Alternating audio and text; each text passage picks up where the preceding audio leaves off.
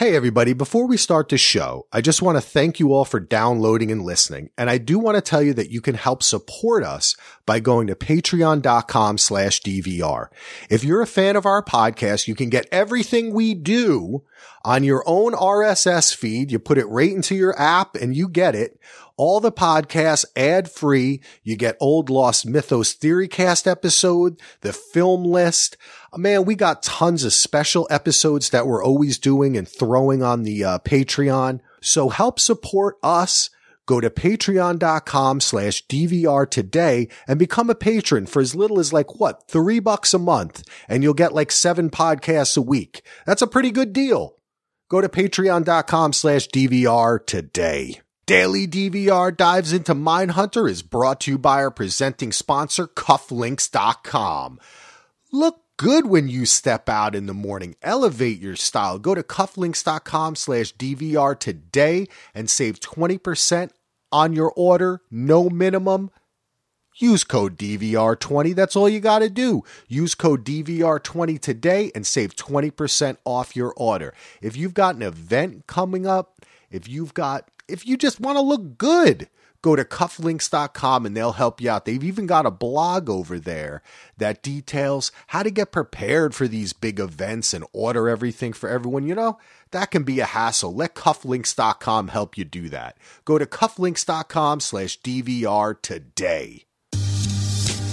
Welcome back to Daily DVR Does Mindhunter, baby. My name is Axel, and of course my co-host is Heath Sentazzo, solo to me and you. And you can find out more about us at dvrpodcast.com. Also, consider supporting us and becoming a patron like Kellum or Gina at patreon.com/DVR. You can also send us your feedback at dvrpodcast@gmail.com. Well, today we're going to be talking about Mindhunter Season 1, Episode 10. We've come to the end, Solo. We've come to the end. How you doing, partner? Well, when we come to the end, it's just beautiful, my friend. But yet, intriguing. Intriguing, yes. Yeah, I'm ready. I'm ready for second season. I hope there's a second season. I know. There is. I hope Mindhunter got renewed. We should remind everyone that we will be back in January to dive into Season 2 of Mindhunter. This is the end for Season 1, but we will return. It was renewed, and we will be back to cover it. Exciting thinking about that, but we're taking a little time because I am covering Watchmen. You can check out our Watchmen pod at DVR Podcast. And we thought, we're doing a lot of that, so we're going to take a little break and come back. But this episode is the culmination of basically a season which can be called the spectacular rise and even more spectacular mental breakdown and fall of Mr. Holden Ford. This is some kind of episode. He is really kind of off his rocker in this one, the arrogance, but also the genius at the same time.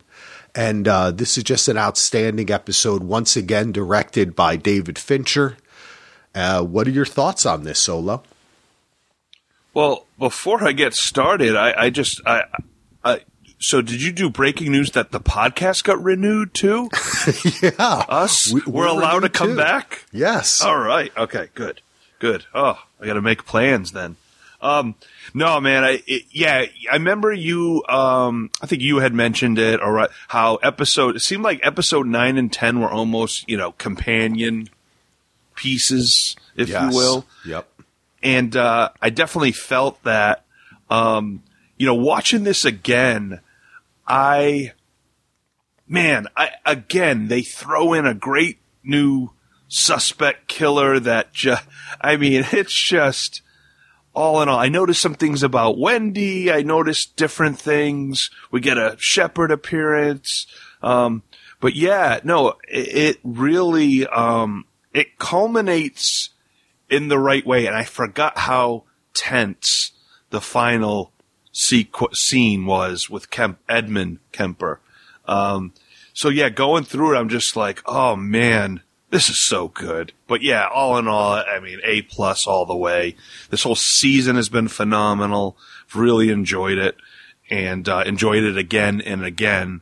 And talking about it with you, Axel, not only do you complete me, but you talking about the detail and everything we've gone through has really enhanced it even more. I mean, normally you don't get podcasts about shows like this too often, because it's a serial kill, it's a crime, true crime, or whatever. But as we've been talking, this is a total different show, and it's worth podcasting about. But it's really helped me too with just the Fincher details, getting them down, and having our little discussions, buddy. Definitely. And as you mentioned, this is a companion to the previous episode. And one of the things that I noticed from us doing this and kind of breaking it down and watching them again and again is the way that they kind of grouped episodes. Earlier we had those, 5 and 6 that were just about 30, 40 minutes long, but they separated them.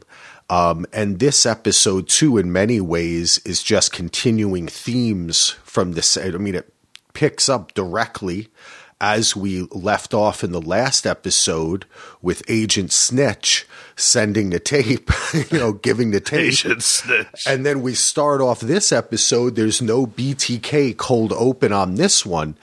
But still, the strange attention to detail and showing things that normally in television and film are left out, which is just the mail cart rolling through the office, right on the floor. The guy opens the door, and as soon as we see this guy, he looks like he could be a serial killer. Like every dude, I thought it was BTK himself when I first ever saw it. I'm like, "Was BTK's in the FBI? He's working as a mailman?" No way. They totally do this on purpose, and it just is in line with the great casting and the faces that they cast. There's such interesting faces. I'm looking at this guy's profile on the screen right now, and he just screams like, ooh, like he just gives you a little bit of a chill, but then he looks like just one of those 70s bearded white dudes that ended up being a serial killer. And he's got like these tinted glasses inside a dark building. But it works. And of course, we start out with, in this case, we're getting a letter from Kemper that we see Holden come into the office and open. And he's kind of, right away, Holden is, you can tell, even after the events of what we've just seen go on with him, from the principal to the omission of the tape, the arguments he's getting in with his girlfriend, the disagreements he's having with Tench, with Debbie Shepard, everybody. Holden strolls in there. Oh, look, it's another letter from Kemper, and it's just, he's just oblivious and on this path of self-destruction, where at the same time, still successfully doing his job. Yeah. And it's like, oh, another one. And then even isn't Agent Smith like, you get letters from Ed Kemper? Yeah. He's like, yeah, Exactly. I'm a celebrity profiler. He's the celebrity. Blah, blah, blah. That's kind of that's where it's going. So we jump right back in to the tree trimmer case. What was that tree trimmer's name again? Let me Deviere. Yes, Daryl Jean Deviere and the murder of Lisa Dawn Porter, a majorette about 12 years old. And you done with LDP? Yeah, you know me. You done with LDP? Oh, sorry. I pulled that out of my. I don't know if that's appropriate, but we'll keep on going. This is a kid show. Not really. Oh, I didn't even realize the content. Okay, yeah, no. Okay, great, Heath. Solo. Well, we find out that Tench gets a call from Atlanta, and the cops there, and they did exactly what he and Holden didn't want them to do, which was to give this guy a polygraph, and he passes it with flying colors.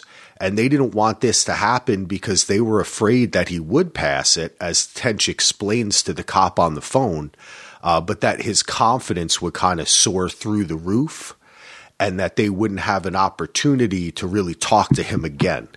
But Holden, in his kind of arrogance here, it pays off, which is what's interesting about this episode because, again, so much his arrogance does pay off when it comes to getting to the goal. It's his methods that get messed up, right? He has to learn about that. Yeah, and it's interesting because if again, watching Bill throughout this process, I mean, Holden's like, boom, boom, boom, we got to do this, do this, do this. And Bill's just kind of letting him do his thing. And which is interesting. He's not like, Holden, maybe you should, because he agrees what he's doing. It's almost like let Holden do it, even it's okay. Not meaning about the consequences, but like Bill's not the type of guy that would just start doing this. He's old school detective.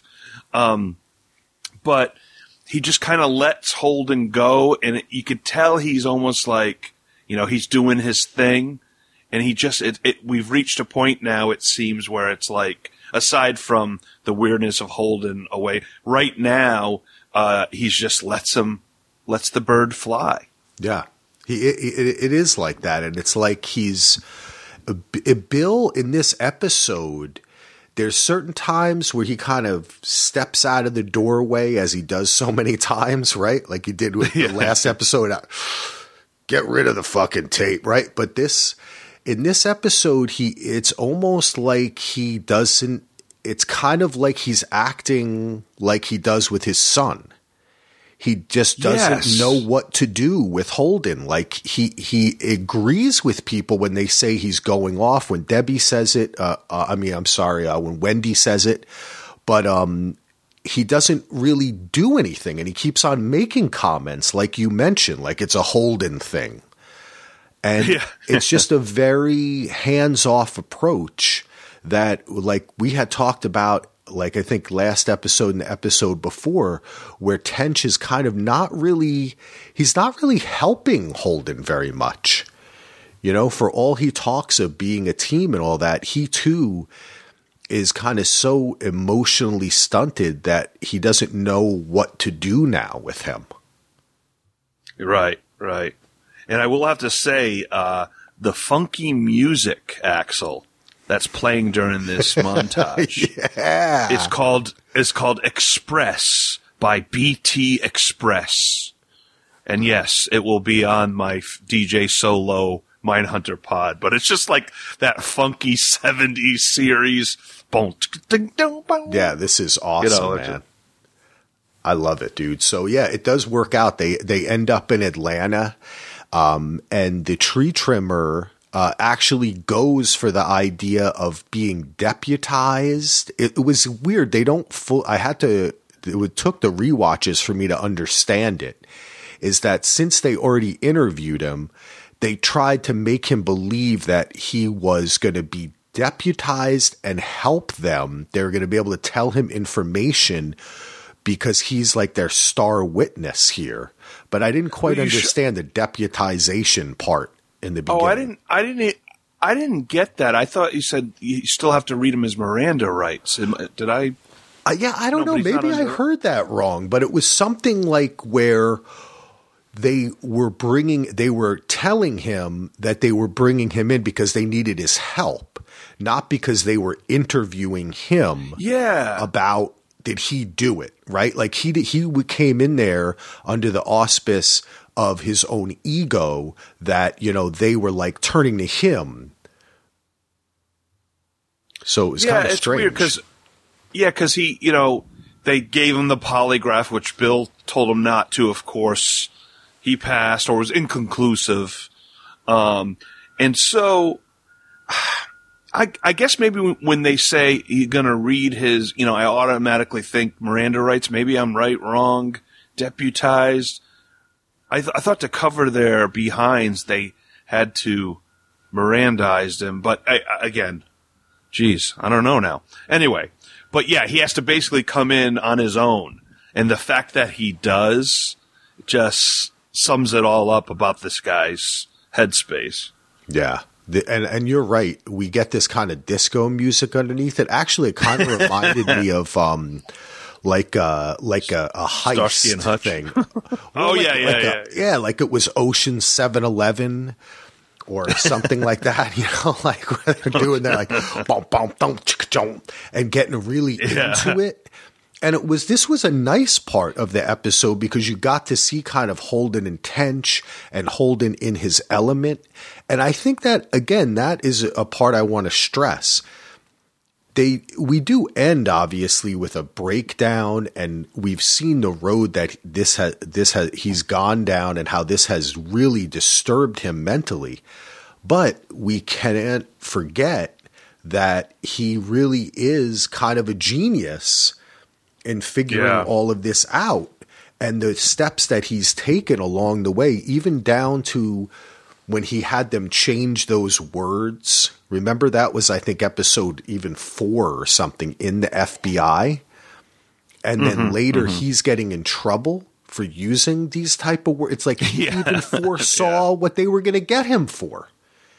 You know, so he really, there's no doubting Holden when it comes to this stuff. And it's great to see him have to be let in control, and you pick all these little props and everything and get this whole scenario mastermind while the other guys just kind of stand back and let him do his thing. Yeah, you know, it's funny because we follow these characters through road school, through serial killer interviews, through cases, and it seems to, regardless of Holden being cocky and his whole, that whole aura of him at this point in the story, man, he instantly, boom, this is what we need to do. And even Bill is like, it's his thing, you know. And the fact even too, and one of the biggest things I got from this, as cocky and as arrogant Holden has become at this point, I love the fact that with the recorder, he warns the detective that the things you're going to hear may be very uncomfortable, and he doesn't record that part. Yes. You know, he learned his lesson. He learned his lesson, but at the same time, he's still doing it. Yeah. So, but he learned from Bill to lose the tape, you know, malfunction, but do it right where he just doesn't record it at all. Yep. And Bill goes along with it, right? Like Bill notices that he does with the tape. He doesn't stop the interview. He doesn't say, hey, which he's done in the past, right? I mean, he walked out of interview. No. He lets it happen, and then when Holden turns it and starts to mention the objects behind him and brings it out and reveals the rock, which they called earlier their shoe. I love that. Their shoe. Right? Yeah. The nomenclature they use. The whole mood changes. Even the camera changes and kind of pulls back behind them like they're looking over him. And Daryl starts getting, like exactly what Tench says later, you know, when they're guilty, they just clam up. But him and Tench, Holden and Tench are just going at it. And it's amazing. And then they do a shot from behind the glass where the cops are like amazed at the great detective work that they're pulling off, right? And then the cop comes into the room and he slides in and he's like, yeah, we could do that. We can get that, we can get that evidence. And they're just, Bill is, again, he is not stopping Holden. He's letting him do it. And then when the time is right, he's jumping in. So it's like, it's almost as if, even though this is terrible for Holden and his psychology, right? They're getting the job done.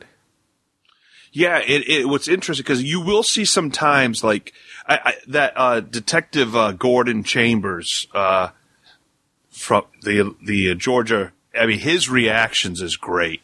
I mean, he really adds to it. Holden's reactions are Holden.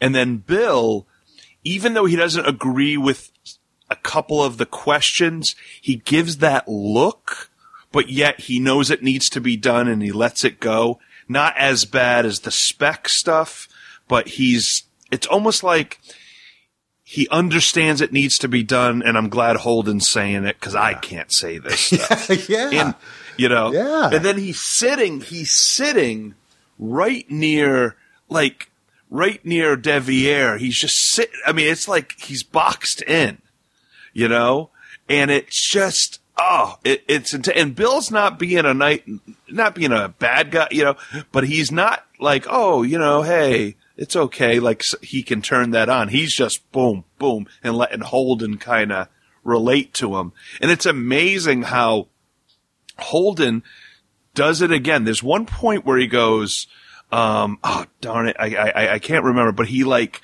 almost what he did with Spec, where he makes a comment, even though Deviere didn't answer that he, you know, had a conversation with the girl. But he's like, so when you talk to her, you know, and he goes for it and he kind of bites on that. But as he relates to what Deviere's wants and his desires, he really starts to break him down and get that information. And it's done so subtly where the guy he thinks he's smart, but he's not the smartest guy. But once he starts talking about her and the age 14 and, you know, consent, and he starts to like, well, well, she's hot, you know. Oh, yeah. Wait a minute. You didn't see her. At first you started waving at her, but you didn't see her. Now she's hot, you know. Yeah, he turns it. You're right. He turns it on him so quickly, and it really was pretty. It was pretty masterful, and it was much the way that he introduced the blue material. You know, the stuff that he didn't want to record, the nasty bits, was much more subtle than he had in the past, because he even introduces it just in the beginning of the conversation, right, where he says, oh, you know, you've been married a couple times, popular with the ladies, you know, kind of going down that road, and then he lays off. So yeah, he's not totally out of control. And again, that's something that I appreciate about this show. Yeah, Holden is losing it. He's losing himself inside this work. He can no longer distinguish what his actual feelings are from those that are going to just elicit a response from a murderer. And that is really troubling, as well as the breakdown of his relationship with his girlfriend and he's not following things at work. But he's still so good at his job that this interview really kind of is the pinnacle of everything that we've seen the whole season. Because this guy was he was smarter, actually. Daryl ended up being a lot smarter in the sense that the object, his emotion got him in the end, but he was doing pretty good with the interview questions up until Holden really worked him. And it was like levels of working him. Because he's like, I don't remember. Yeah, maybe. Yeah, exactly. Yeah, but even how he answers, I thought wouldn't be enough at first to put him away. It's like, because Holden almost leads him with answers, and he's like, yeah, it could have happened that way. Yeah, okay. And it's just like at first, but man, his emotional crack is like, that rock, of course, did it. That was his shoe. And he just trembles. And it's not like, yeah, man, I did it. I'm sorry. I got to confess. No, they just amazingly, Fincher just gets his emotions. And then they, of course, cut to the bar where they're celebrating. That was interesting, wasn't it? Because we don't get to see the way that he admits to it. So it kind of left a little sour taste in my mouth in the sense that I was like, okay, how much did he admit to? Because you were exactly right, Solo. That was not enough initially to get him, and that did seem a little bit coercive. They would have had to get that next level of but I guess they got it. And also, I guess back then times were a bit different.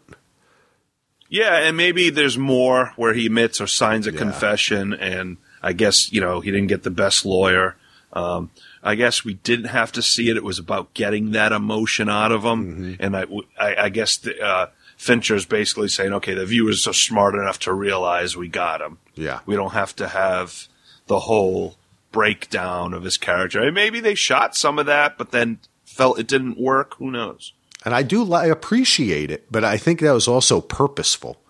Because of course, because of the nature of the direction that it went in and what's happening with Holden, you don't really come out of this, which even though it is the culmination, like I said, of their technique and working together, and it was great in that sense, there was still so much marred by it. And as we see as time goes on, that's going to bite him in the ass. Right. Like you said, they end up celebrating at this bar, and we've seen this scene before too, right? And so many times Holden's off in the corner and Bill's the one who's talking. Court, yeah. And now Holden's holding court and Holden. And then he gets all weirdly personal and sexual and starts talking about his mom. It's like, I don't know, man. That was weird. That was weird, dude. Yeah. That was just strange. I felt uncomfortable in this scene. Mm-hmm. Me too. Because I'm like, what is he gonna say now? I was like, it was like me and you were there talking. I put my head together, Axel. Where is he going with this? Let's do one more drink and get out of here. Yeah, this was weird, and it just kind of shows where he's at in his mind. Go ahead. I'm sorry, buddy. If you notice how, and again, this could be the experience of Bill Tench, but how when the case is done, Bill can have his drink, unwind, relax, and move to his headspace that doesn't think about this stuff. Holden is on 24/7, thinking about this. Yep. He's into this. He doesn't know how to shut it off yet. Yeah, that's totally true. And it's the braggadocious nature is one thing, and the arrogance, but then that weirdness mixed with it makes it so awkward. And it was, it's really awkward. And the awkwardness continues as we go to Holden and Debbie. And they're at the grocery store, which, by the way, goddamn, doesn't this grocery store look awesome? It does. It looks so cool, man. This show achieves that retro look without kind of smashing you over the face with it. And it just totally looks like a kind of a city grocery store back then. It's really, man, just the fluorescent lighting, everything, the way this is shot. I love this scene. And then you can hear in the background, I checked it, they're in aisle 1. But as they progressively get into this argument, which is basically her saying, everything's an experiment to him, which is totally true. Exactly what you're talking about. You can't turn it off. As they cut out of this scene, you hear the old familiar clean up in aisle 7. Clean up in aisle 7. And I was like, are they in aisle 7? And they're in aisle 1, produce. But it is very metaphoric for their relationship. It's just, he's spiraling out and she doesn't really know how to deal with it. And she calls him out like, he's pretty much getting off on his work. And it's just, once again, and watching this again and again, Axel, I'm really watching these scenes from Deb's perspective this time around. And man, I totally get everything poor thing. Yeah. You get so mad at her for doing that experimental thing in the dark. Is she cheating? Is she not? Whatever. But I mean, all Holden cares about is talking about him. And poor thing is just like, And, it's interesting that you bring it up. I really want to go back now, watch, and not even watch the characters, watch what's around them. the Fincher detail, that, like you said, because we're so focused on them, we get so into it, the normal eye may lose what's happening around them. Geez, I'm going to have to do another rewatch, Axel, and just watch the stuff in the background. Man, the cinematography on this show is the best. I mean, I can compare it to I always compare everything to kind of Better Call Saul and like the spectacle of Game of Thrones, but the cleanness, the tightness, the colors, the textures, the tones, the gradients of like weird blues and grays and greens that are in this show are just amazing. And this whole thing is when they leave this conversation and they walk outside into the parking lot and they have all those posters on the window of the supermarket, which is how it used to be, and they're all perfect. Oh man, it looks great. But then you see the principal walk by. Oh, and he doesn't look in a good way. And doesn't that remind you, Axel, when he sees the principal? It reminds me of something they would do in The Wire. Yeah. Like just a little quick scene where you see a character really quick, and he doesn't have to be like, hey, Deb, look, it's him. That's him, the wife that can't, you don't need any of that, like, or him up, it's just his reaction. We see him. We know he's down in the dumps. That's it. That's all we need. Yeah, and that's hitting him. It's all coming back. And it's almost like a dream, too, right? Like, way Holden looks at it, he's almost kind of like, am I hallucinating this? Is this my active imagination that I have? But it's not. And it just kind of, everything's sad. Yeah, or it's almost like a metaphor, maybe, if I choose the right words, because normally I don't. But is it like, if you keep going this path, you're going to make yourself nuts and you're going to end up like him, alone and crazy? It just kind of, I noticed the parallel there. Yep. Yeah, like maybe, I bet you Holden isn't thinking that just yet, but if he goes on this path that he's going, he may end up like him. Take a little break to remind you of our presenting sponsor, Cufflinks.com. Sometimes I just go over to Cufflinks.com, I look at their awesome products, and I say to myself, how lucky I am to have this amazing sponsor. They've got the coolest stuff over there. Man, you know what they sent me, and I'm going to be giving these away, some popcorn cufflinks. Listen to all our podcasts at dvrpodcast.com to find out how, but they've got awesome stuff over there. So go to cufflinks.com/DVR and use code DVR20. They've got socks, ties, cufflinks, money clips, tie clips, so much cool stuff, even like pocket squares, just any way to kind of make you look good. Those little touches always help. Don't forget the little details, baby, because cufflinks.com's got them for you. Go to cufflinks.com/DVR today, use code DVR20 and save 20% off your order, no minimum. Solo, I think you really hit upon something there, because I've been thinking about the principal and why that was included in the show. And I think you're right that is really a mirror for Holden and the way that he touches that weirdness, but doesn't fully go in, so he only tickles the toes. He doesn't jerk off in the shoes yet. You know what I mean? Like he's not a serial killer. That should be the name of our pod. Jerk off in the shoes. Oh no.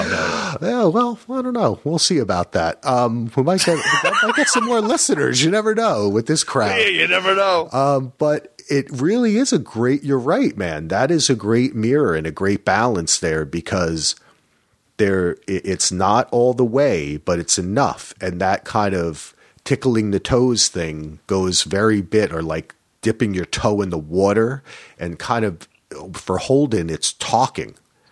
It isn't yet really doing. He's been uncomfortable with the doing, and that's probably a good thing. Like the way he got uncomfortable when Deb dressed up for him. That was a good thing, right? Like I think any person after experiencing what he experienced. Yeah, I was more of a sarcastic. Well, yeah, because she looked great and she's gorgeous, but I would think you just had that experience. That's a natural reaction, but he didn't know how to handle even a natural reaction. Right. That's when you know that you're off kilter, right? It's not just when when a person, and with mental health issues, it's not just when a person acts out or whatever. It's when something good happens or something positive happens and a person can't relate to it. And that's what's happening. If he had, like during that sex scene with Deb, when he noticed the shoes, now if he got off by it, and it was like the best, then that would have been super weird. So it was good that he had to at least stopped and was like, okay, I can't do this. I mean, had he gone that way, then we're like, oh, making of a murderer here or serial killer. But the difference, thank God. Yeah, I'm glad too that we didn't get like a sex scene where Holden is having flashes to Brutos in the jail scene, and then Tench is in the corner going, "Yeah, Holden." Oh God! And he's got that shirt on that you like. Yeah, it's date night, Solo. It's date night. I like it. We're going off the rails. All right, we're going off the rails, but that's what we do in finales. Well, it's Holden, baby. So Holden goes back to work, and we get him kind of walking into everyone finding out that there is a newspaper article. Here's Wendy, here's Tench, Smith. There's a newspaper article in the local paper about Holden catching the child killer and basically laying everything out, because guess what? There was either a reporter in the bar or one of the people he was talking to overheard him and told them, but it's got all the details. Wendy is like shocked and thinks that it makes it sound like they coerced him. Yeah, no, and and she says that's looking bad, and they're not, and even Bill, they're not prepared to have this in the paper. Mm-hmm.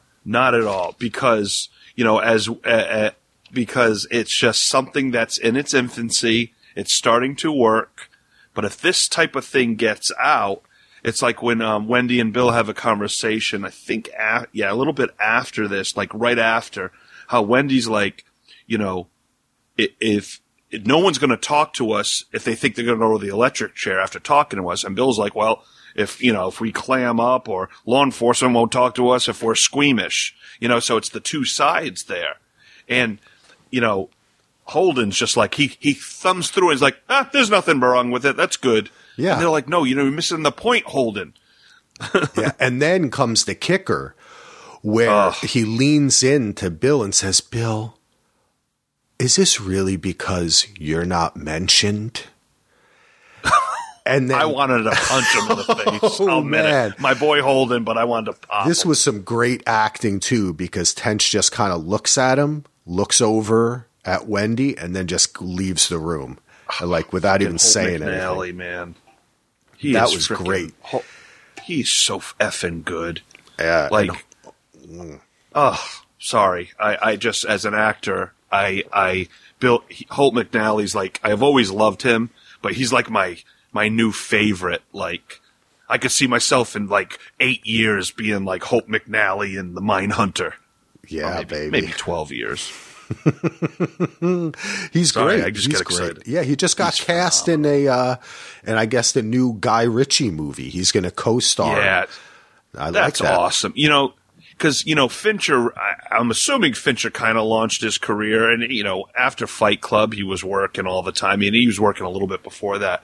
But, he started, he had a big reoccurring on CSI Miami. And, was always popping in movies. And, of course, Lights Out. But this, it just seems kind of like what, maybe not to the extreme as Breaking Bad, but how Bryan Cranston was, working actor, regular Malcolm Middle, and then that role in Breaking Bad, he became an A-lister, ultimate A-lister. Now, because of this, it seems like Holt is becoming, now he's like, we'll put him in this.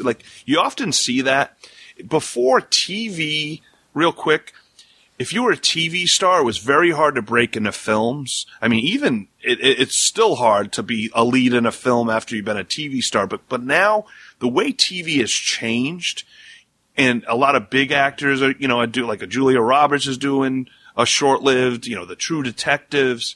That seems though to be propelling movie careers more than TV used to. Yeah, like you definitely. see him in this, and it's just like boom. So. Well, because also you think about the reach of Netflix and how it's ubiquitous and everyone has it, and people understand that. It is kind of funny, right? Because back in the day, people, you think about George Clooney and everyone's like, oh, do you know he was on exactly ER? What I was thinking. And then you're like, well, do you realize that more people watched ER than saw the first 5 movies he was in, but you thought it was a bigger deal just because he was in a movie? And it's really the way that film and television is kind of presented and marketing, and even the way that the people who create it talk about it, that film is like this sacred, you enter a sacred theater, but TV, you just turn it on and watch it. But guess what? Yep. Mindhunter's better than things that probably everything that's in the theater right now, save for a few great, save for like The Lighthouse or something. Yeah, I mean, it's true. It's true because I used to go to the movies every freaking week to the movie theater religiously. We go once every 3 or 4 months, if that. Because there's so much great content, and then by the time we're ready to go see the movie, it's already out on streaming or something. So it's more we go to the movies for the event stuff, the spectacle, and then we have so much more at home where we can, just dive in and not get distracted. And of course, but. Isn't that funny too? You used to think that you'd go to I want to go to the movies so I'm not distracted and I can just watch the movie. Now you think, wait, it's the opposite. When you go to the movie, there's all the people, the cell phones, the talking. Nobody cares anymore. The light bulbs dim. So it's like it's changed. I don't want to be an anti, because I actually love the theater. I just think I think it'll change, and over time they'll realize that, and you'll have your spectacle theater. And now more and more, like out here in Portland, we have 3 or 4, they call them like living room theaters. And like you sit on a couch, you can drink beer, you kind of have a larger seat, you hang out, you can't have your cell phone. So that's kind of cool. Isn't that interesting, though, how theaters were so standard? Now they're, with the times changing, to make you feel like you're at home, because everyone enjoys being at home more, watching stuff. So anyway, let's take a trip to Rome, Georgia. Axel. Let's do it. So basically, this is kind of an interesting thing. And again, I credit ourselves for doing a rewatch, people for listening, but it took me a little to understand this, because when I first saw this, I didn't quite understand what the hell Wendy was doing. But I think this is a little bit of a nod towards Holden's behavior almost spreading throughout the unit. And when we talk about the way Tench acts, the way Smith is going behind their backs, and basically the lack of unit cohesion, because Wendy, after this newspaper and they have this whole disagreement and Holden's tripping out, she just all of a sudden gets on the phone and starts making travel arrangements. Tench is like, what are you doing? She says, well, we have to go there now because, like you said, Solo, if they go after the death penalty, if they seek the death penalty for this case and we're associated with it, no one is ever going to talk to us again, because all the serial killers we interview are just going to think that we're there to get more information to slap more charges against them. Kill and get them to go to the death penalty so we look good. But then Tench is like, Wendy, what are you talking about? First of all, you can't go there and present yourself as being in the FBI and asking for this, because that's not our job to interfere with what sentencing is or what the DA goes for. Mm-hmm. It's totally off book. But she eventually says, I'm going to do it. I'm going to do it. And he says, well, take Holden with you, which didn't make much sense to me because Holden is the one who's tripping out. And he just told Tench that, you're jealous about not being in the newspaper. And I think, again, it's like indicative of Tench being the dad who's like, Mom, just take the kid and get away from me. Like they're all breaking down and they're all kind of, they're acting the way that they break everyone down and say all these killers' motives are from their interior lives and their interior motives, but they act like they don't act like that. Whereas this is showing us that's the only way they act. And, and if you they're notice, ignoring it. Yeah, and if you notice, if you really take a look back and look at the whole season up to this point, out of all the decisions and stuff, it seems like Bill is the one that actually makes the most sense at times, right? Like he kind of knows. Without a doubt, I think Bill. Aside from his home life that's away from this, William Tench. William just knows what to do, and it's interesting because again, he's a brute and he's old school and even Wendy, like she almost needed this ass kicking to put it in perspective. And of course, Holden makes a comment of like, "What did you expect, Wendy?" But she is really overmatched here. This Mayweather, I mean, she's a pistol, isn't she? Great casting again. Yeah, I like that she really puts it into perspective of on the Rockford Files and Hawaii Five-0, you're not going to see the gruesome parts or the reaction of the constituents and death penalty and all that stuff. You're just seeing the investigation and the lollipop kind of popcorn eating stuff on TV, and it really was very interesting. It's almost like a commentary on, network through the years, your network crime shows, and now we're watching Mindhunter on Netflix, and we're able to give you everything. So I like the kind of reference there.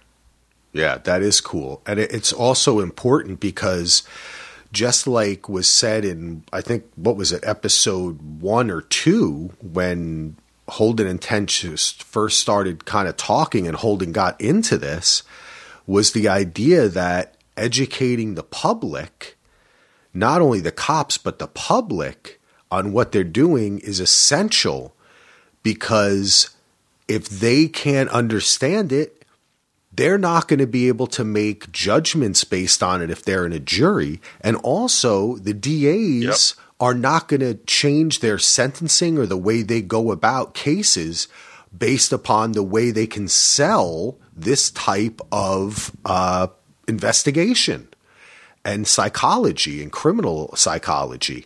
So in the end, this is like the same thing happened to them in the other case, right?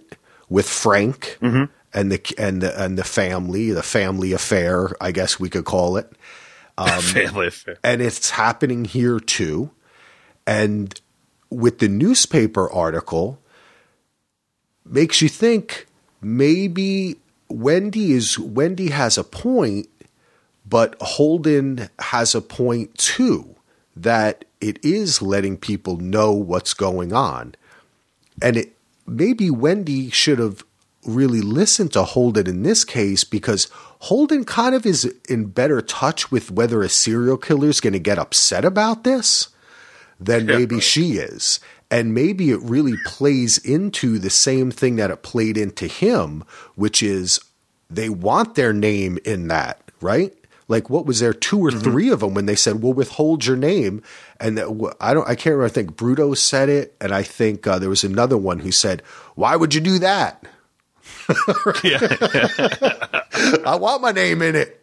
Why do you think I want my name in it? Like they want that kind of adulation. So I found this whole thing to be really weird. Yeah, you have about as much time to talk to me as I have to eat this sandwich. Just the way Wendy acted, it was really like everybody was kind of going off the cliff here. And it seems Wendy's doubting herself now. Yeah. She's at a point where she's now, I mean, she thought she could just go down there, and just be like, hey, you know what? This is what I need. You got to do this. And and Mayweather's like, hell no. Yeah. And Wendy's like, well, what the hell are we doing? So again, futile. small scene, but yet very impactful in the what's happening and what's about to happen and what's the future of this behavioral science stuff. Yeah. Well, as you said, what's about to happen is, everything's about to go downhill, people. Yep, here we go. You watched it. When in Rome. You know what happens. Holden ended up on Debbie's porch again. Totally, this scene is my God, he is such a great actor. This is one of the best scenes ever. Oh, he just breaks it all down. Well, you tell me, Holden. And he just, you're sitting, I can tell by your arms on your chest. And the last couple of times we met, and he goes through a list until he says, and you're doing that because you're going to break up with me.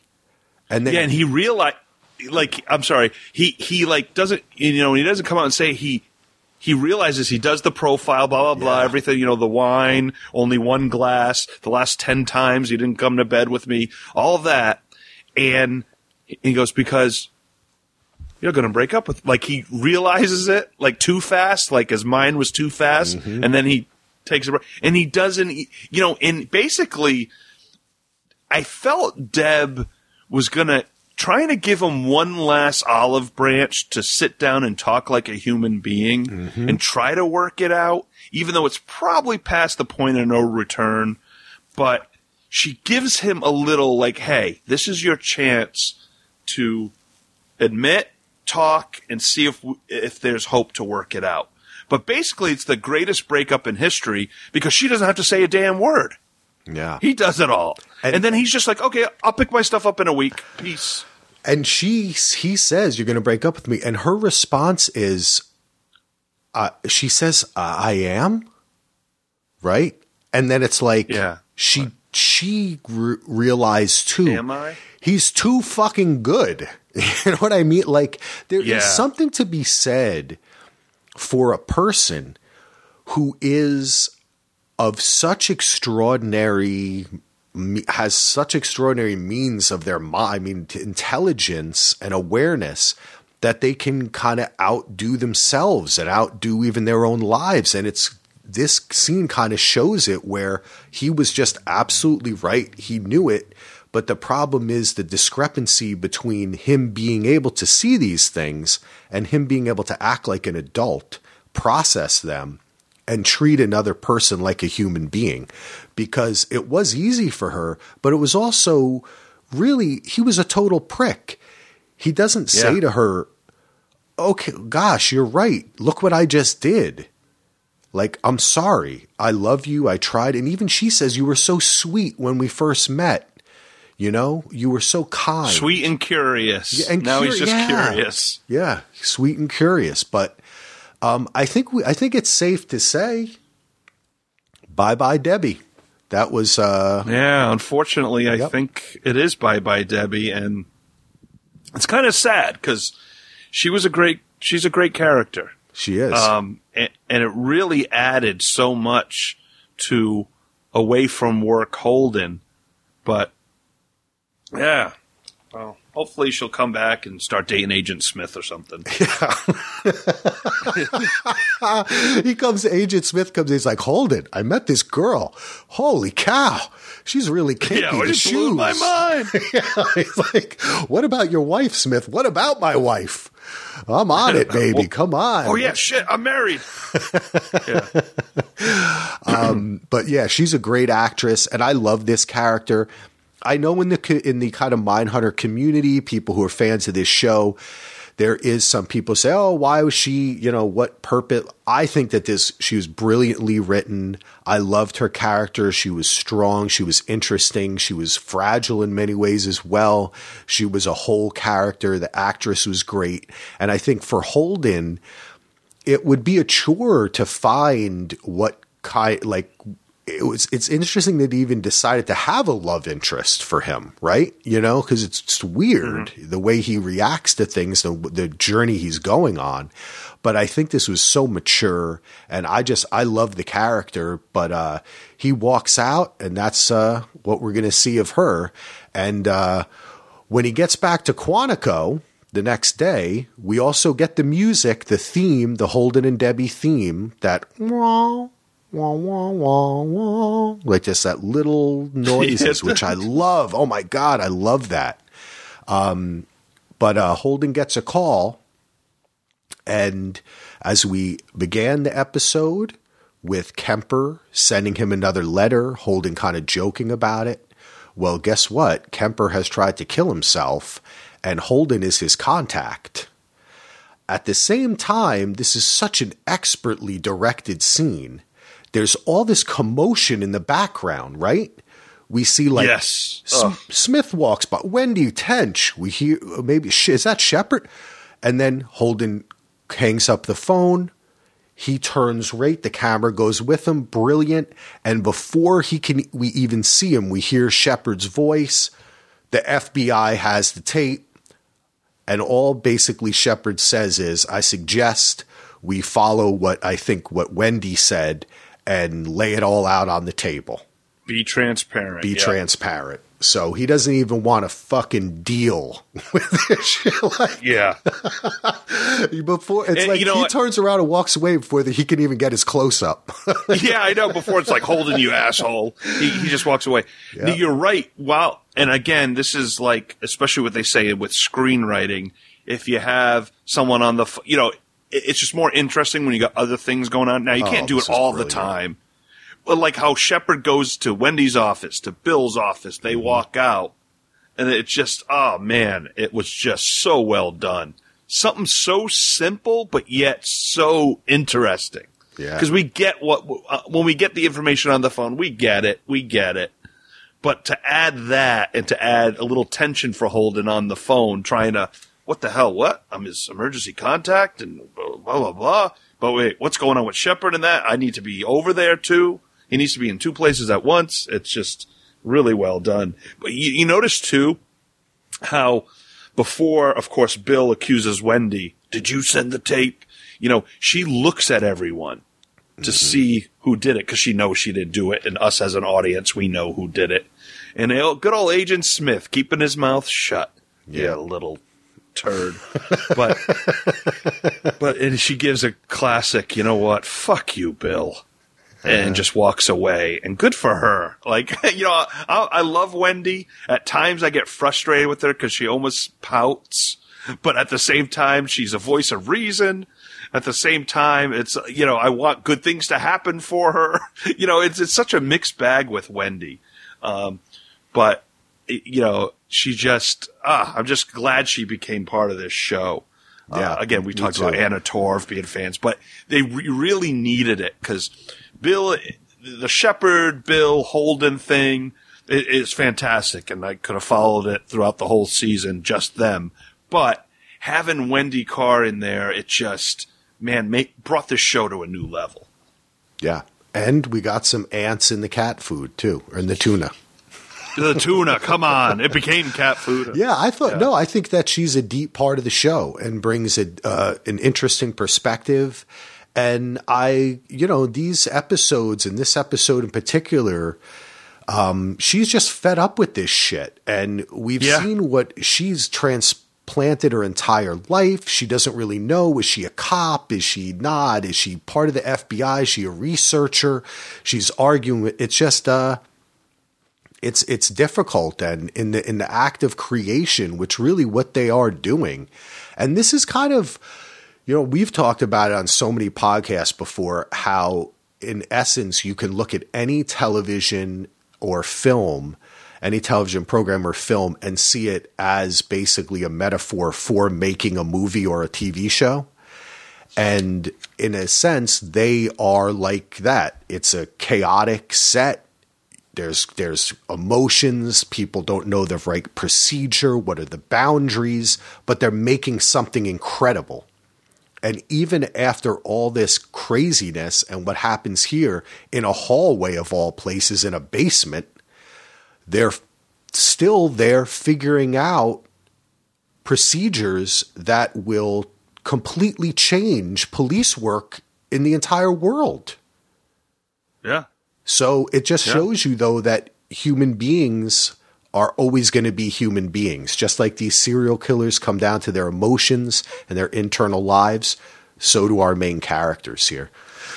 Yeah, and you notice real quick, Axel, to go back just a second, just a quick observation. When Wendy's on the phone booking the flight before she goes to Atlanta, Bill's like, don't go back to Boston. Like he just assumes she's leaving, and getting the hell out. Yeah. That's a good point. And then he gets to that point, like, don't leave. But then he gets to a point, did you send the tape? It's just funny how Bill's perception of Wendy, like, I need you, but wait, you did it? It's just kind of interesting. Well, it's just like his wife, right? Push and pull kind of thing. Yep. So Holden is interviewed again right after that scene. He goes to his desk. He goes right back to the same interviewers we saw before with Ted Smith and Holden. Now it's just Holden. And they're actually on the sides of the table are switched this time. It's interesting. Yeah. And Holden really is just really proudly sitting there. He is not fazed by this at all. He is so arrogant to the point at which he makes reference to the way that they made fun of who was it that they were interviewing again? About who pressed the Richard Speck. Right. I'm sorry, about Speck. The shit stain. Right, exactly. And then they turn the tape off and they warn him, hey, man, you are really pushing it here. You hid evidence. This is not just about your methods and blah, blah, blah. But Holden is so arrogant because the whole time he's been saying, well, yeah, I did it. He's actually telling them the truth. But the way he's telling it to them, it's like he's so proud. And he walks out of the interview. Yeah, no remorse whatsoever. And it's funny how they mention a redaction. And isn't that like what we know with the FBI? Everything's redacted nowadays. Yep. I mean, it's just so funny how I'm sure stuff has been redacted before for different reasons. But now it's just like, I remember there's so many shows. It's like, oh, we got the FBI. Everything's redacted. Everything's redacted, baby. And the thing, though, that makes Holden, I think, really go off the edge here, and again, it's that personal stuff, is when they mention that they say something like, your partner, Bill, even said that your methods were not good. He said, Bill said that, or something like that. And that's kind of what gets him to get up and leave, which shocked me when this originally happened. And even when I watched it again, it was just like, he just walks out and they're like, if you leave now, blah, blah, blah. And then we start hearing their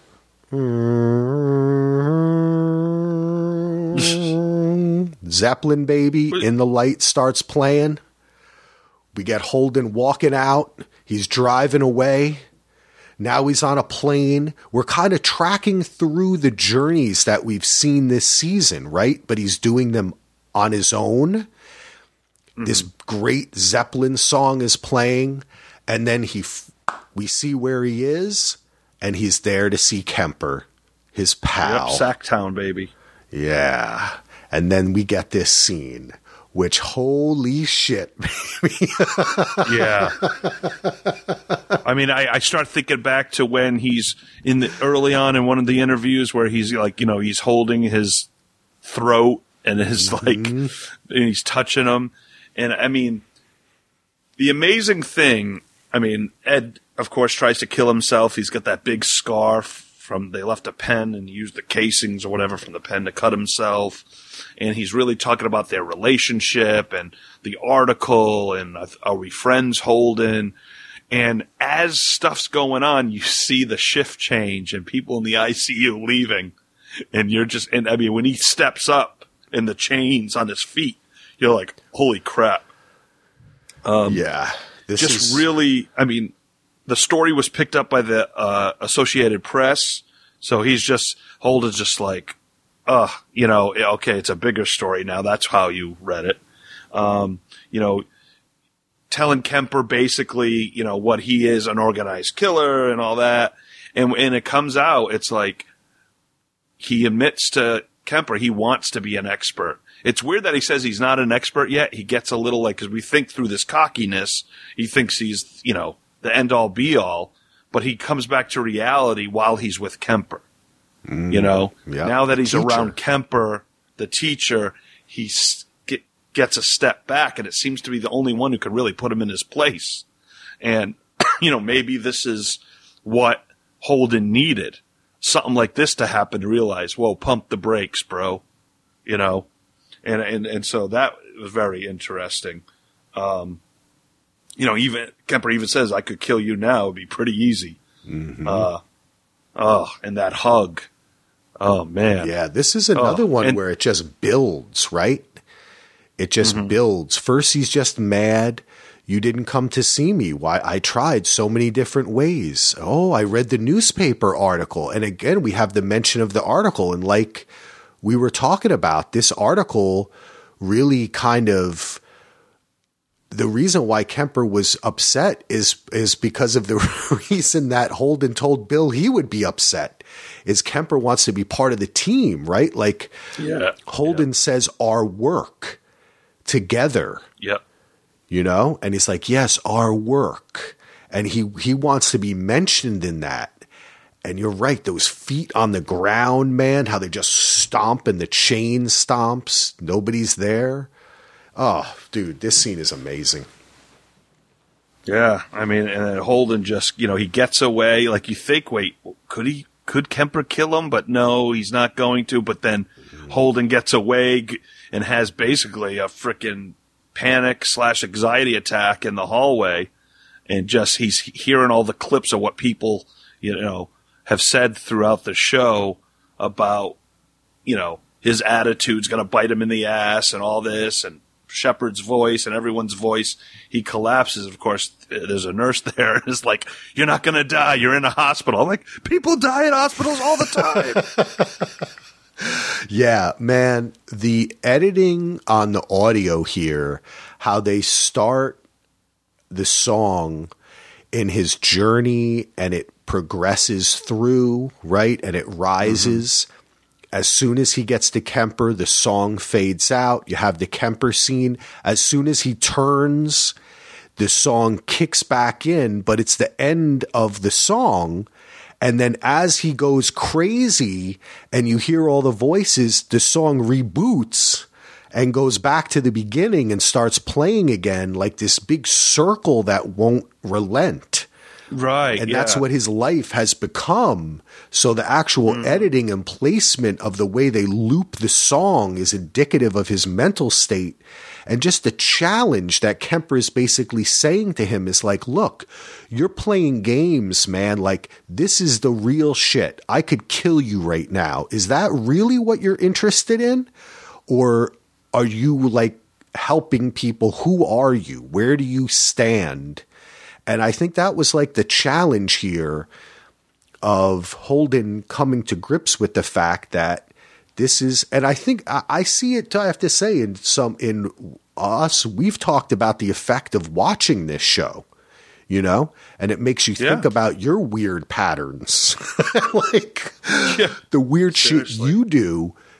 Holden's got to take that light to himself and see who he really is. And become and have his own life that's separate from this. But I don't know whether he'll ever be able to do that. Maybe he'll be able to come to grips with it, but he doesn't seem to be the type of person, unless he completely let this go, that will not become in some way consumed by it. Right. Amazing. Intense, huh? And let's not forget the real ending of the episode. We get a real ending. Because a beginning became an ending. After we get Holden going crazy, you think it's over. But no, baby, because the song kicks in more. And then we see BTK burning his sketches in the backyard. What does that mean? Is he ready to kill now? He's done playing games. He's ready to take the next step and do what we saw, that he was at that house last time we saw him, right? And it seemed like he was gonna kill, but he didn't. And we end the fucking season with the title, Park City, Kansas. Yeah. I love it, man. Fincher is the man. Who fucks with you like that they end the season with a title sequence? Yeah.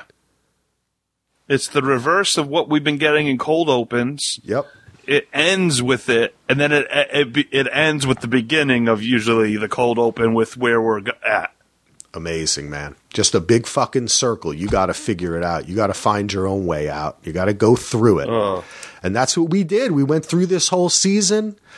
What an amazing journey. Solo, any final thoughts about this end here, this episode? I mean, just it was perfect because it really challenges the viewer, what you've watched, how you feel, how you internalize it, and of course our characters. Yeah, man. And I'm so glad we ended up taking our time and doing it episode by episode instead of doing like a season 1 recap in one episode, because there's so much here. And I'm so glad we did it, Axel, because it enhanced it for me, and I hope it enhances it for listeners and new listeners to come.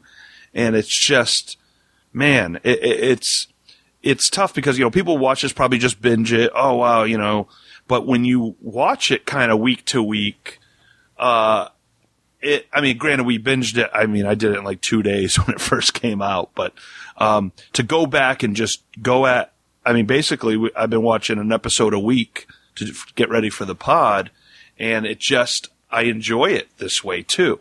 You got to do it almost both ways to really get everything. Yeah. So it's been great. Yeah. This whole season, I changed hairstyle, shaved, thought about smoking, having steak and a baked potato, and, avoid car crashes, and, go to, cleanups on aisle 7, and, listening to great music, Deb's mixtape, and, it's just been a great journey, man. It has. This has been fantastic. This is a great show. We're going to be back in January to do season 2.